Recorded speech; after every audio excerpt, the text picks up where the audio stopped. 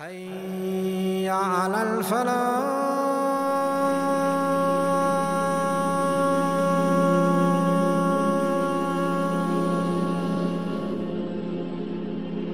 The great grandfather of the Prophet sallallahu alaihi wasallam, his name was Qusay ibn Kilab, was one of the offsprings from the lineage of Prophet Ismail alayhi salam. He is the one who took back Mecca into the rule and governing of Quraysh. He fought off the people of Khuza'a. He took it from them and put it back into the hands of the original Arabs that came from Ismail and Bani Jurhum, which later on became Quraysh.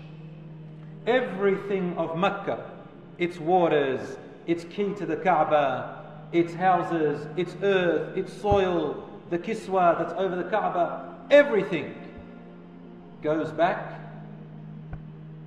to Qusay ibn Kilab's people, to Quraysh. And so, my brothers and sisters, the lineage of the Prophet ﷺ, Quraysh, they are the ones who now are the custodians of the Kaaba and everything surrounding it, the Haram and the whole of Mecca. Qusay ibn Kilab had a son by the name of Abdu Manaf, and another son, Abdul Dar, and a few other sons. Abdu Manaf is the important one, and Abdul Dar is second in line. Abdu Manaf is the great-great-grandfather of the Prophet ﷺ, followed by the great-grandfather who is Hashim, and then after Hashim came Abdul Muttalib, who is the grandfather of the Prophet ﷺ. Now, Abdu Manaf, this great-grandfather of the Prophet ﷺ, he had a few sons, two of them Hashim, and the other one Al-Muttalib. Al-Muttalib and Hashim were brothers. Hashim's wife, her name was Hala Shayba. That means Hashim had a son named Shayba.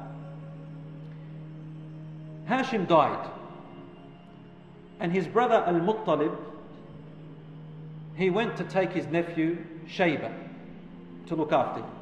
But his mother, Hala, she refused. She says, "This is my son." He said, "Let me look after him, you're not going to be able to," and all that stuff.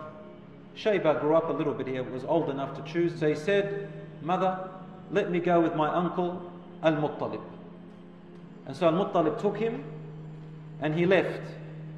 He went and carried Shayba on his camel. When he entered Mecca, the people looked at him and they thought that he was his slave.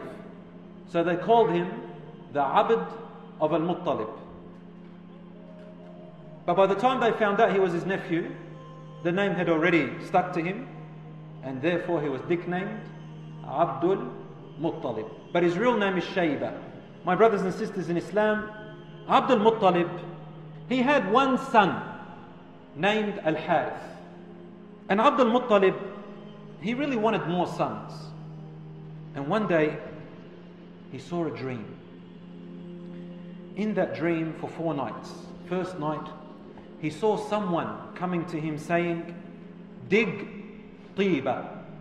And he said, "What is Tiba?" And then he woke up. The second night, he saw the same man coming to him in his dreams. He said to him, "Uhfur Barra." He said, "What is Barra?" Didn't answer him. Third night, the man came to him and said, "Dig Al-Madnuna." He said, "What's Al-Madnuna?" No answer. They had no idea. On the fourth night, the man in his dream said to him, "Dig Zamzam." He said, "What's Zamzam?" Nobody knew what Zamzam is. So when he said, "What is Zamzam?"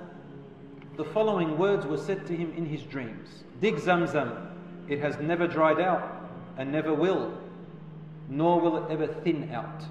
It stays consistent. It can give enough water for the largest amount of Hujjaj that go to Hajj. And you will find it between blood and animals' intestines.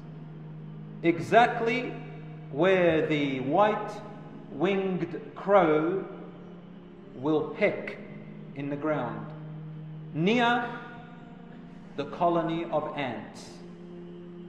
So he got up, took a shovel, took his son Al-Harith, and went around the Kaaba.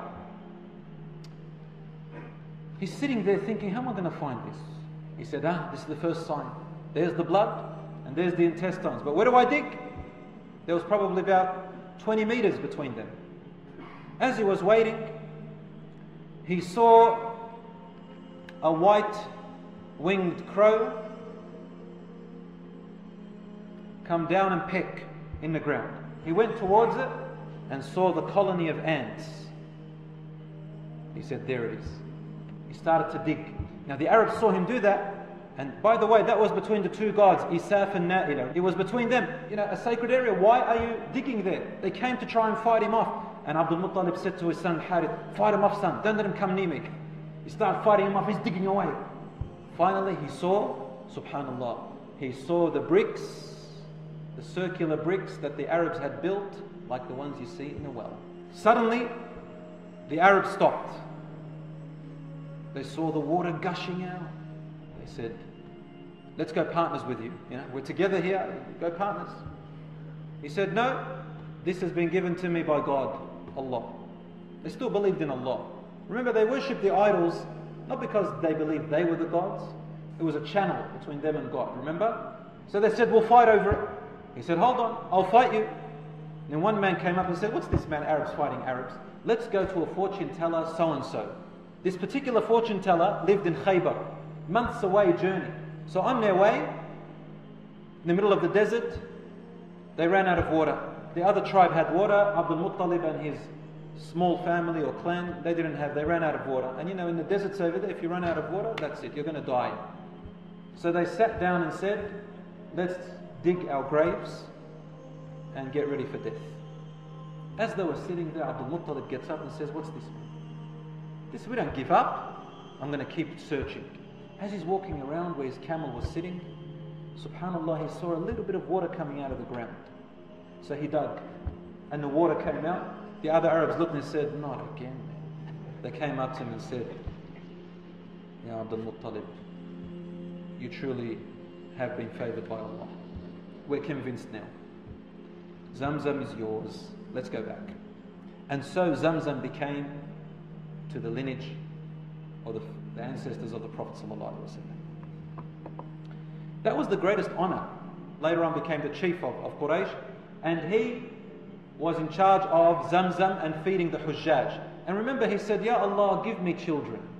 He called out to Allah, if you give me children, if you give me 10 boys, I will sacrifice one of them for you. He made an oath. And so Allah did give him. He gave him 10 sons. Their names were Al-Abbas and Hamza, Abu Talib, Abu Lahab. There was Az-Zubayr. There was also Abdullah. There was also Hijr, Dirar, Al-Muqaddam, and Al-Harith. As for his aunties, he had Safiya radiyallahu anha. He also had Hakim, Atika, maybe she was a Muslim, Umayma, Arwa, and Barra. 6 daughters, 10 sons. 10 uncles, 6 aunties. Al-Abbas and Hamza, half uncles. Now, he has 10 sons. Abdul Muttalib looks and says, I have to fulfill my oath, man of his word. So he goes in front of one of the idols, Isaf. He brought one of his sons. Who did he bring? He brought Abdullah. Now I'll tell you how we found out it was Abdullah. You see, a fortune teller told him, you've got to throw an arrow. You have to spin it around. Whoever it lands on, that's the person. And the arrow landed on Abdullah each time. 10 times it landed on Abdullah. And Abdul Muttalib was saying, I wish, Ya Rab, it doesn't land on Abdullah. Anyone but Abdullah. Anyone but Abdullah. I think it was the second youngest, because he loved him the most. Each time it landed on Abdullah. So then the people came and said, what are you doing?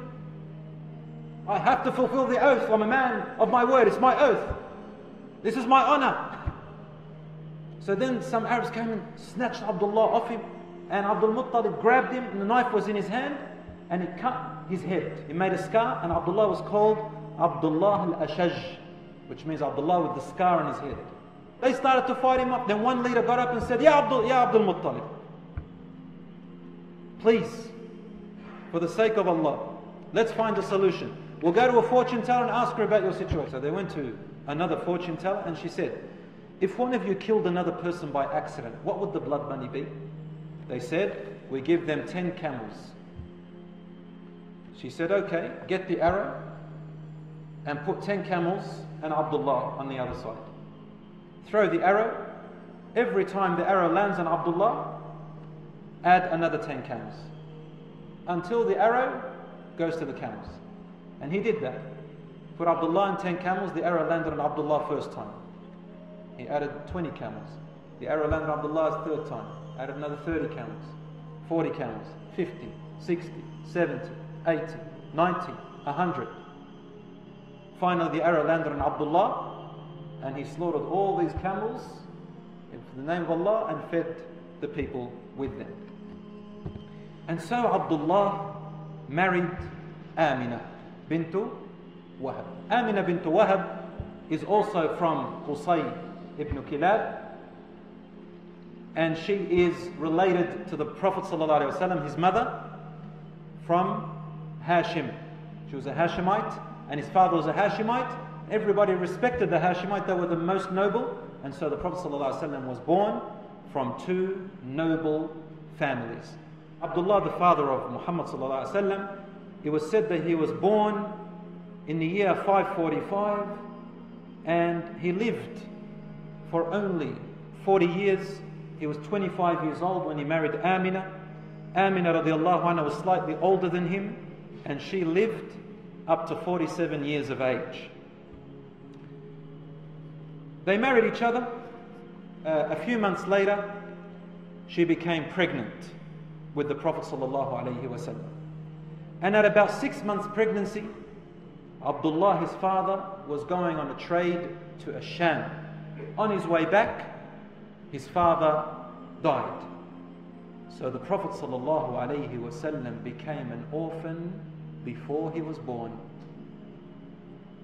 It is said that Amina bint Wahab, when she was pregnant, she saw a dream that a light was coming out of her belly, and it went all across Mecca, across the Arabian Peninsula, all the way to Busra in Iraq, past the Sham, all the way to Iraq. And she saw someone in her dream saying, "Say, I seek refuge in Allah the only, from the harm of anyone who is jealous." And so she woke up, and there was a woman named Barakah. At that time when Amina was pregnant, Barakah was a teenager. She was an Ethiopian woman. Her lineage is unknown. Abdullah, the father of Muhammad sallallahu alaihi wasallam, he bought her as a slave, so she was a slave of Abdullah, treated her like his own daughter. So she loved the family of the Prophet sallallahu alaihi wasallam. She had this thing. She was a very positive person, a good counselor, and was able to give the proper counseling to make you calm down and feel good about yourself. When Amina had this dream, the first person she went to was Barakah, because she was very trustworthy. She confided in her. And she said to her, "Ya Barakah, this is what I saw in my dreams." And Barakah said to her, "Wallahi ya Amina, he is not an ordinary son. Allah is going to give you something special." Barakah said, "I'll never leave you." She looked after her, and the day came when the birth of the Prophet ﷺ became a reality. It is said that the Prophet ﷺ was born on the 12th of Rabi'ul Awwal in the year of the elephant, 570 CE, about 50 days after the elephant episode. He was born on a Monday, no difference about it. But, mark my words, nobody knows when the Prophet ﷺ was specifically born. And anyone who tells you that doesn't know. There is no evidence, no source at all. Nobody can pinpoint the exact day. My brothers and sisters in Islam, Barakah was the first human being to touch the Prophet ﷺ. And she helped deliver the baby. She is the one who covered him, and she is the one who gave him to his mother Amina when she gave birth. After he was born, Abdul Muttalib, his grandfather, was still alive. Abdul Muttalib is now sponsoring him, and he is absolutely over the moon about the birth of this grandson. He takes him immediately to the Kaaba. He enters inside the Kaaba and he calls upon Allah subhanahu wa ta'ala to bless him and thank Allah subhanahu wa ta'ala for what He has given him of a son.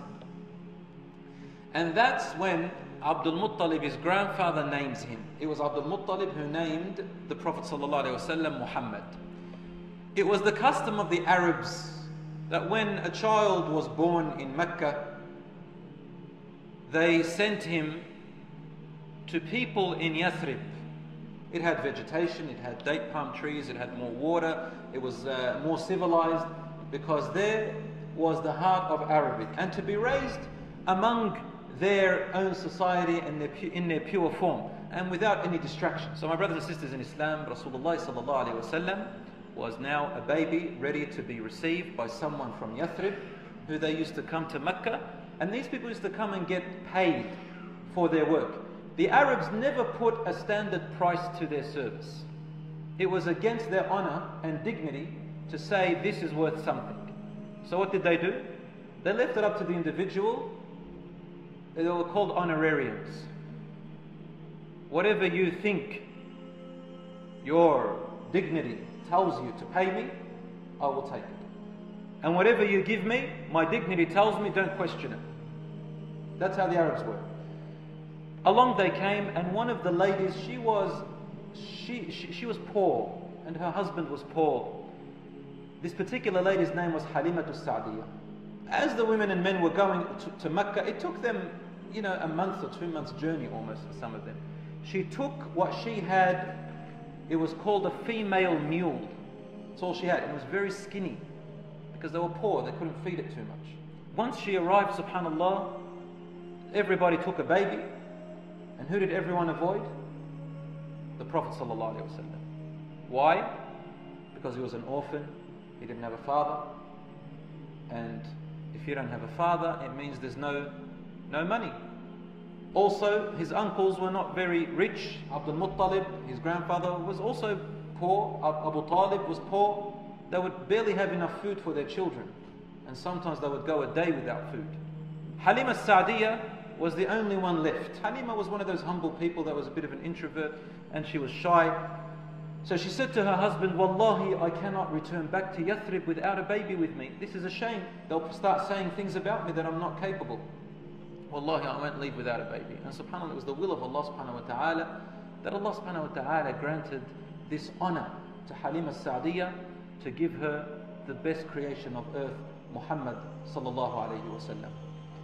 So she took him, and she didn't negotiate, as we said, any price. And Amina, whatever she could afford, she paid it. Halima Sa'diyah took him, sallallahu alayhi wa sallam, and went back to Yathrib.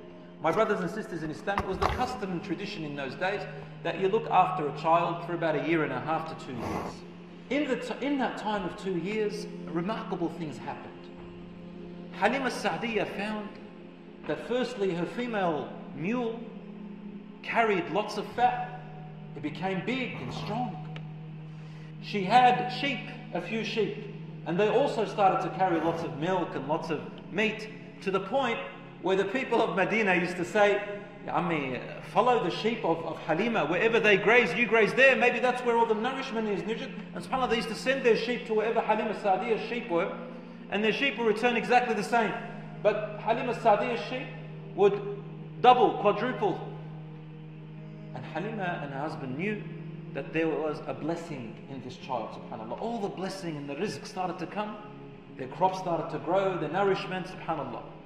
When she noticed this, the 2-year period had passed and she had to return the child back to Amina. So she started to think of as many excuses as she can, so that Amina can approve of sending him back to her. When she came back to Medina, she begged her and said, look, Amina, this child, look, mashallah, he's put on weight and, alhamdulillah, he's blessed, and, give him another couple of years, he deserves it, he's your only child, he's an orphan, you're going to put him back here into Mecca in this hardship, leave him with me, wallahi, I'll look after him the best, until she convinced her. They took him back, and by the age of about 4 years old, something remarkable happened. Halima Sa'diyah noticed, she said, he grew 4 times faster than a normal child. He was extremely sharp-sighted, full of wisdom, he used to focus, and he was extremely brave. He was beautiful, he was calm, he was clear in his speech. He was able, at the age of 2 years old, his speech was like a 6-year-old. At the age of 4, his speech was like a 10-year-old. By the age of 4 years old, he was playing with his siblings when one of his brothers, Abdul Rahman, he ran back to his mother, Halima Sa'diyah, scared, and his other siblings saying, mother, mother, mother, 2 men came to Muhammad. And the Prophet, peace be upon him, himself, after he became a prophet, he talked about this story. He said, I was playing with the children when 2 men came to me. I did not know them, they were wearing white. And it was Jibreel alayhi salam, and some say it was Mikael with him, alayhim salam, the angels. They gave me a blow which made me unconscious, and they had a bowl made of gold with Zamzam water in it. They took out my heart and I could barely hear what was going on, and they took out a black coagulated piece of blood. They took it out of my heart, they took it out, and then they washed my heart in the Zamzam water, and they said to me, the shaitan will not be able to whisper to you after today. When Halima Sa'diyah saw this about the Prophet ﷺ, her and her husband became scared. They didn't know about angels and things like that. They thought it was a jinn. So they said, we better return him back to his mother before something else happens and we're blamed. So she came to Amina and said, look, subhanallah, alhamdulillah, we had a lot of time with Muhammad, and as time went by, subhanallah, we got very busy now, and we felt that you hadn't seen your son for a long time, and you can take him back. And Amina looked at her and said, Halima, what's so different about it this time? And she tried to make up excuses. Then she said to her, Halima, I can tell from your eyes you're not telling me the truth. What really happened? And she said, Wallahi, this and that happened. She told her the story. And Amina said, and what? She said, La wallah, jinns would not come to him. I saw in my dreams the time that he was in my belly, in my womb. Someone came to me in my dream and taught me these words. I seek refuge in Allah to protect him from every jealous, envious person, from every shaitan. Amina then took the Prophet ﷺ back, and he grew with his mother from the age of 4 years old, just with his mother, while Abdul Muttalib was looking after him and spending on him. At the age of 6, Abdul Muttalib took him in by himself, because at the age of 6 years old, his mother, Amina, died.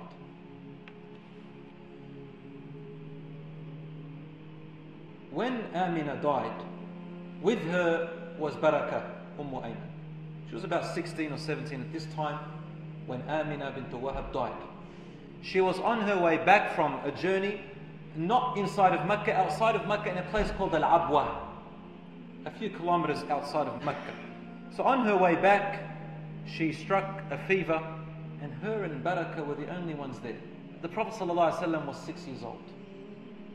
So he's well aware of what's happening. When Amina felt that she was going to die, she could see, she could tell. She brought Barakah close to her and said to her in secret. She whispered to her, but the Prophet ﷺ was sitting aside. He can actually hear the conversation from a distance. Amina didn't want her son to hear this. So she said to Barakah, Ya Barakah, I'm about to pass away. Oh Barakah, I want you to be his mother after his mother. I trust no one else but you. Subhanallah. And Rasulullah saw Barakah crying at that point. A few moments had passed and Amina went into unconsciousness. Then she died. Now Rasulullah could tell that Barakah was crying, and the Prophet ﷺ would look at Barakah. The next minute he would look at his mother, and he would look at Barakah, at his mother, and he understood that his mother had died. So what did he do? He literally leaped onto the chest of his mother Amina, and he started to cry, kissing her and, wiping his face and his body onto her like what a child does. He said, my mother Amina. Barakah took him away. He looked at her and he remembered what his mother said moments ago. He said to her, as if he's pleading to her, "You're my mother after my mother, yes?" And Barakah nodded her head, hugged him, said, "Yes, ana ummuka ba'da ummuk." And she looked after him from that point onwards. She wouldn't leave him alone.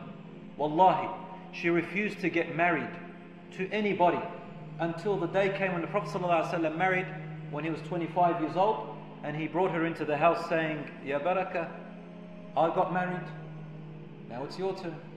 And she said to him, "I will never leave you alone. Who's going to look after you?" He said, "I got Khadija, look at beautiful."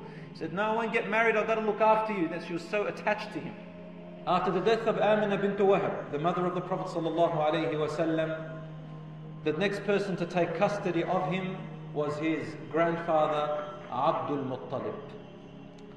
Abdul Muttalib looked after the Prophet ﷺ from the age of 6 years until the Prophet ﷺ was 8 years, 2 months and 10 days. That's when Abdul Muttalib died. My brothers and sisters, it was here, by being looked after by the chief of Banu Hashim, who was Abdul Muttalib, that the Prophet ﷺ at a tender age of 6 years old began to be exposed to the Arabs' environment, their social, political, the economic lifestyle, the geographic environment, their religions, their relationships and their customs. Abdul Muttalib treated the Prophet ﷺ better than his own children. That's how much he loved him. Abdul Muttalib had a mattress that he used to sit on and put his back to the Kaaba and speak to the people. So one day, the Prophet ﷺ was only about 7 years old. He went and sat on that mattress. So his uncles, they're older than him, they came and started telling him to get off the mattress for his grandfather out of respect. And when his grandfather came along, he said, "La wallah, do not let him get off my mattress. For wallahi, this grandson of mine is going to have a tremendous position one day." They knew that right from the beginning, brothers and sisters, from all the signs that they had seen. And one day, Abdul Muttalib found that Rasulullah ﷺ, even from a tender age of 6 and 7, he would bring food to his grandchildren. His uncle Abu Talib would bring food to his children, and all of them would rush to the food because food is scarce. In fact, Mecca was known for poverty, hunger, lack of clothing. It was known for that. So all the children would rush to it. And guess who would sit aside? The Prophet ﷺ, at the age of 6 and 7. And when he noticed that the Prophet ﷺ would sit aside, he would go for 1, 2 days, 3 days without eating, just to monitor his own character from that tender age. So then his grandfather noticed this and started to leave some food aside for the Prophet ﷺ to eat.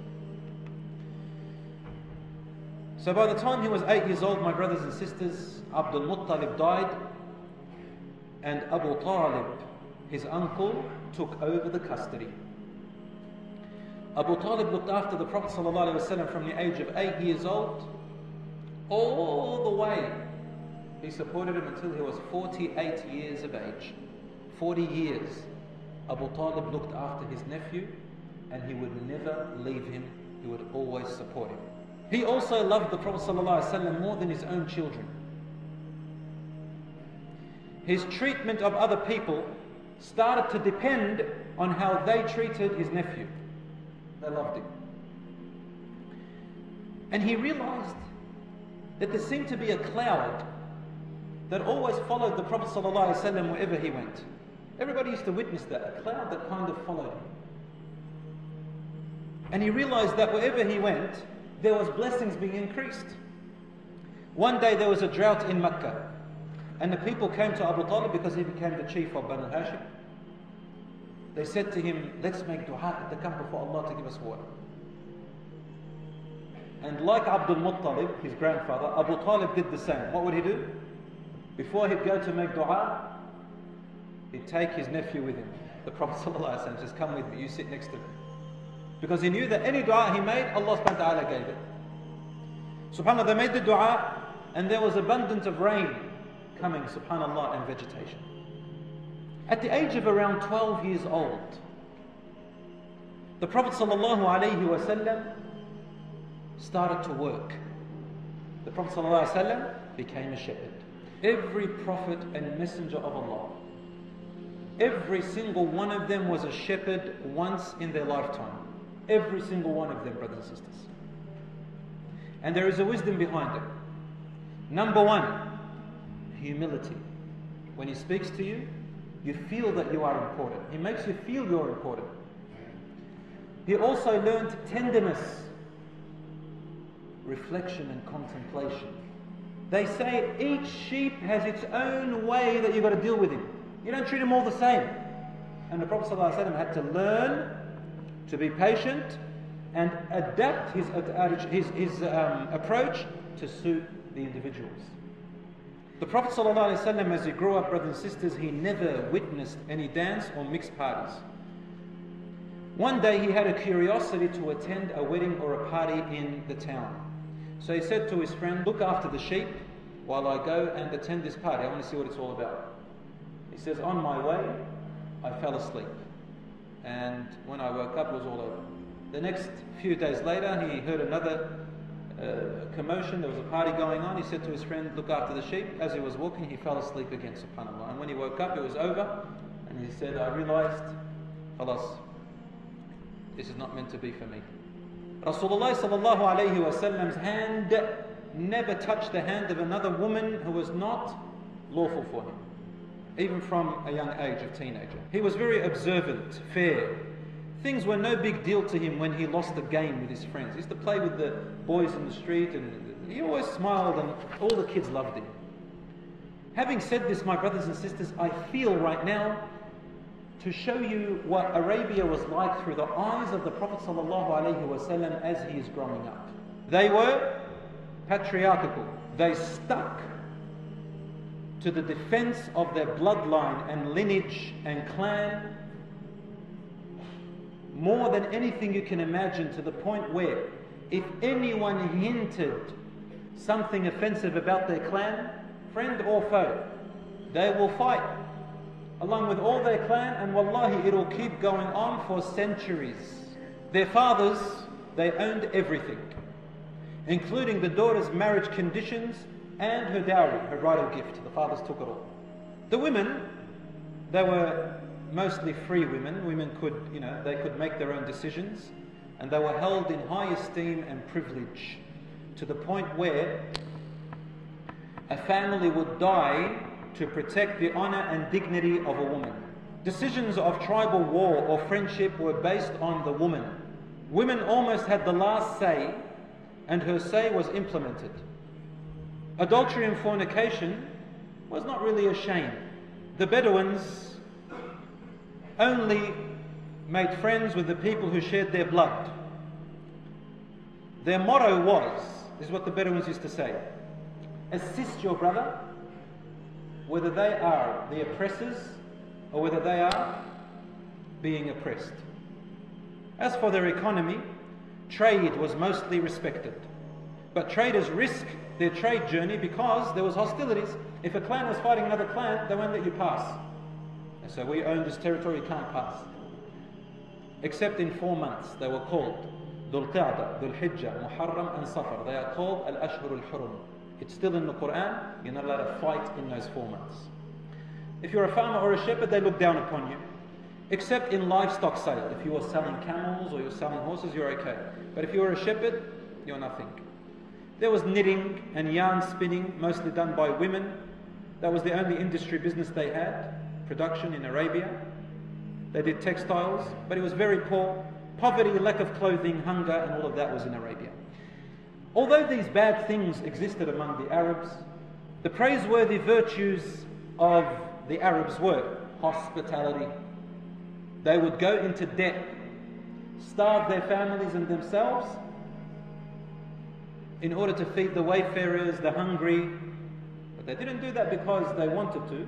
They did it because it added to the esteem and prestige of their own bloodline, the glory of their clan. Courage was amazing with the Arabs. And so, my dear brothers and sisters, this honor of agreements, impeccable self-esteem and self-determination, never to give up, was the strongest foundation the Arabs had, which Islam came to build upon. When the Prophet ﷺ turned 16 years of age, he took part in a sacrilegious war. It was called Harb al-Fijar. This war happened where Quraysh, they attacked another tribe, Hawazin tribe.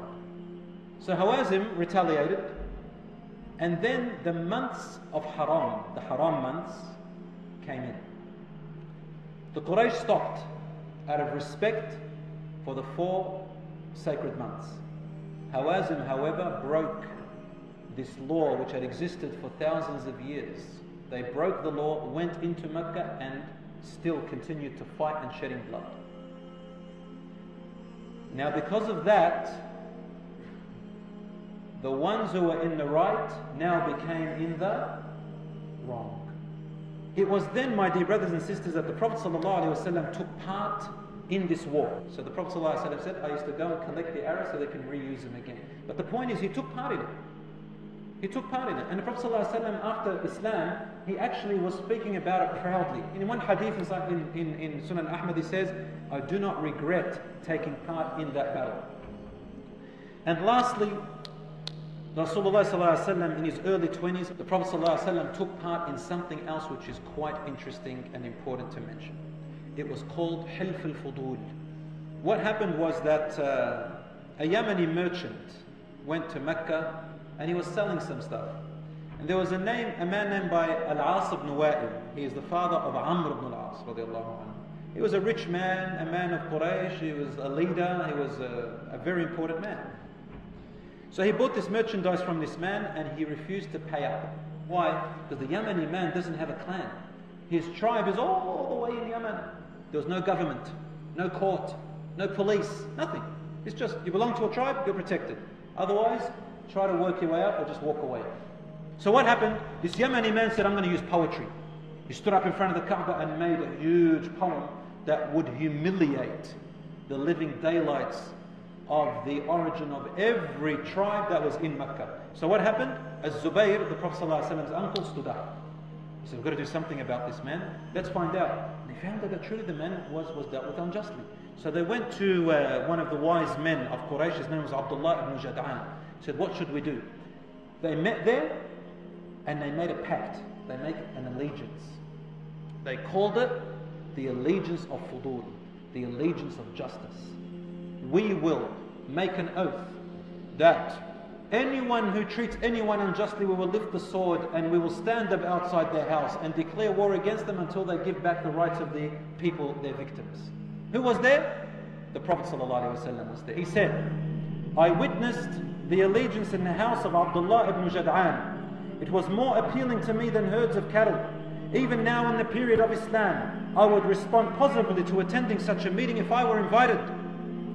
They allied together on returning remaining rights back to their owners, and so that no oppressor can oppress another person. The man thanked them, changed his poetry, and off he went.